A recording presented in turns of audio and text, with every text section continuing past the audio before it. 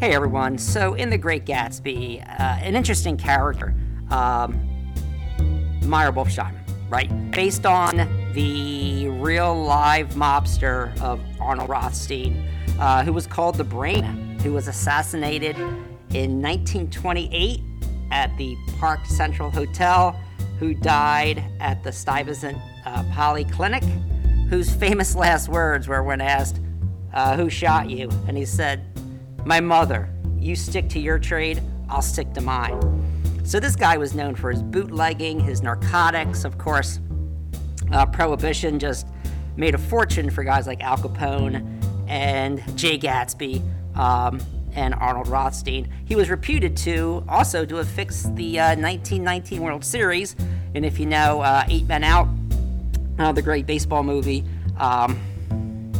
this guy, Joseph Sullivan, was also allegedly involved in fixing the World Series. So, great thing that Fitzgerald does is he grounds his novel so deeply ingrained in the 1920s.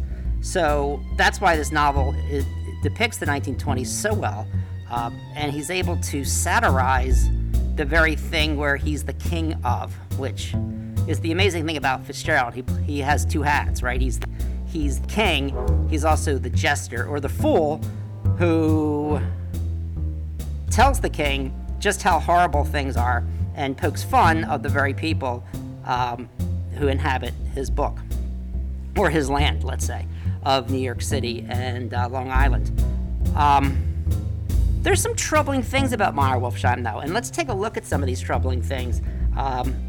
Fitzgerald was not above using stereotypes and anti-Semitic caricature that was very popular in the 1920s. Of course, we see in 19 teens. I mean, it's been around forever, right?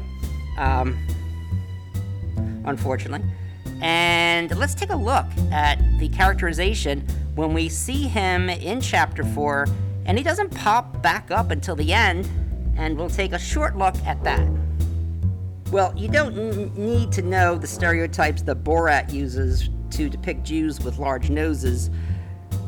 Fitzgerald mentions Wolfsheim's nose, I count 5 times, at least 5 times. If you add nostrils, maybe 6 or 7 times. He's first described as a small, flat-nosed Jew with a large head, okay, another stereotype, with like shifty eyes. He says tiny eyes. All right, so this is a stereotype, but it's a stereotype that readers, of course, would be familiar with in 1925. Okay, and then the second time he says with his expressive nose. All right, and then we see the violence of Wolfsheim when he says Caspa and he shuts his mouth, and this type of description, and then of course. We know his mob mentality, his mob ties, and if we watch enough, mob movies, when you sit at a restaurant and someone wants to see you, you're going to get shot in a restaurant, and he remembers this Rosie Rosenthal who gets shot up at the Metropole, and he's all nostalgic, right? And he says, let the bastards come if they want. So then Fitzgerald uses Wolfsheim's nose flashed at me indignantly. I mean, the nose now has become personified, right? And then his nostrils turn to me in an interested way. I mean, think about that. This nose has become so personified.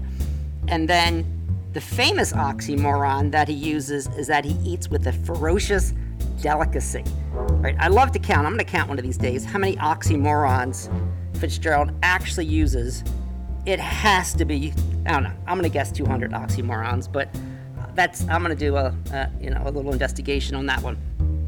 But this guy's a carnivore, so much so that he has human molars as cufflinks, right? I always wanted to come in with human molars and just like scare my students and like, well, where'd you get these? Oh, from my latest victim. It's like, I would never do that. They would be fake molars. But then, he says, oh, Gatsby's a man of fine breeding, right? The one thing that Gatsby isn't is finely bred, right? And that's part of the problem. Gatsby will never be part of the West Egg, social class group. You can't buy yourself into that group at all. You got to be bred. And he would never so much look at a wife's friend, all right, a friend's wife. Well, that's not actually true, because he will be looking at someone's wife. It's just not his friend, okay? And then I love what Fitzgerald does here is that both Gatsby and Wolfsheim give like a benediction, like they raise their hand and they're like the high priest. So there's really no religion in The Great Gatsby. At the end it comes in a little bit, and of course T.J. Eckleburg serves as this disembodied god. But the real high priests, the people who are controlling society, are these gangsters, right? He says, Wolfsheim raised his hand in a sort of benediction, right? And then the fifth time he says, he shook hands and he turned away his tragic nose. His tragic nose was trembling. Again, more personification of this nose, right? And then he's this denizen, the citizen of Broadway. And Nick is so clueless. He's what is he, a dentist? That's a joke, because he's wearing molars as cufflinks. And he says, Meyer Wolfsheim? No, he's a gambler. He's the man who fixed the World Series. To Fitzgerald, or to Nick, or to Gatsby, I'm sorry, it's like, what are you talking about? And he says it just so casually. And then he's like, he fixed the World Series? And Nick's like, that staggered me, that I can't believe that such things can happen, right? But we're in New York City, and as Nick tells us, once you pass over the Queensboro Bridge, anything can happen in New York, even Gatsby, all right? So let's take a quick look at the end. I don't want to do any spoilers. So of course, because he's described as a carnivore, of course he has a name of Wolf, right? Does that make sense? I just realized that after all these years. I'm like, wow. I just realized that. All right, so Wolfsheim comes back at the end of the book, and he says, did I start him in the business? I made him. Well, really, it was Dan Cody that made him. And if we think of Meyer Wolfsheim as the uglier or nastier version of Dan Cody, I think that's fair. Like, one was a good father and one was a bad father. Not that Dan Cody was a good father, but we still see the stereotype, right? The nostrils are still quivering. He's holding up two bulbous fingers.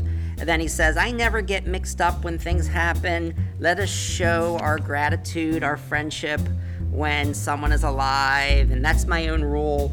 It's like, you hear about people who are in gangs.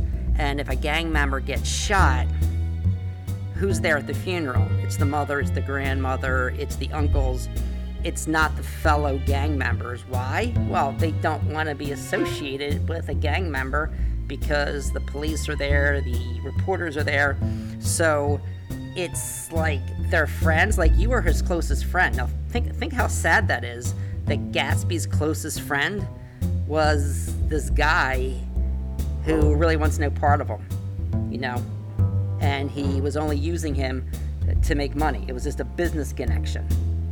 So here's another denizen of Broadway, this sinister guy, and he pretends to be all sentimental. Call me sentimental and all of that stuff. And when I was young, things would have been different, but now, you got to look out for yourself, kind of thing. So it's interesting that Fitzgerald at the time would not know that Arnold Rothstein would actually be assassinated. But, the type of life that they lead, whether it's 1919, 1925, or 2020, you play this game. You can only play this game so long. And what I was reading about Arnold Rothstein in this thing called Infamous New York is that, he was always jealous of his older brother, and he was always a gambler, loved gambling, and would set up a racetrack at Harvey de Grace down in Maryland, not too far from where I am here in Jersey, would fix things, and just saw tons of opportunity to make boatloads of money with prohibition. with people because they, he gave them people what they wanted. Like, that's why Al Capone was so popular. He gave people what they wanted, right? Booze.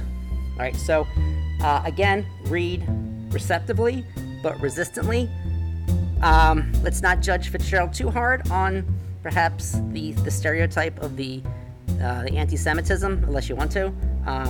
He is a product of his time, and this eugenics and the things that Tom Buchanan was saying about white nationalism, that stuff was alive and well in the upper echelons of business and politics. So take care, everyone. Bye-bye.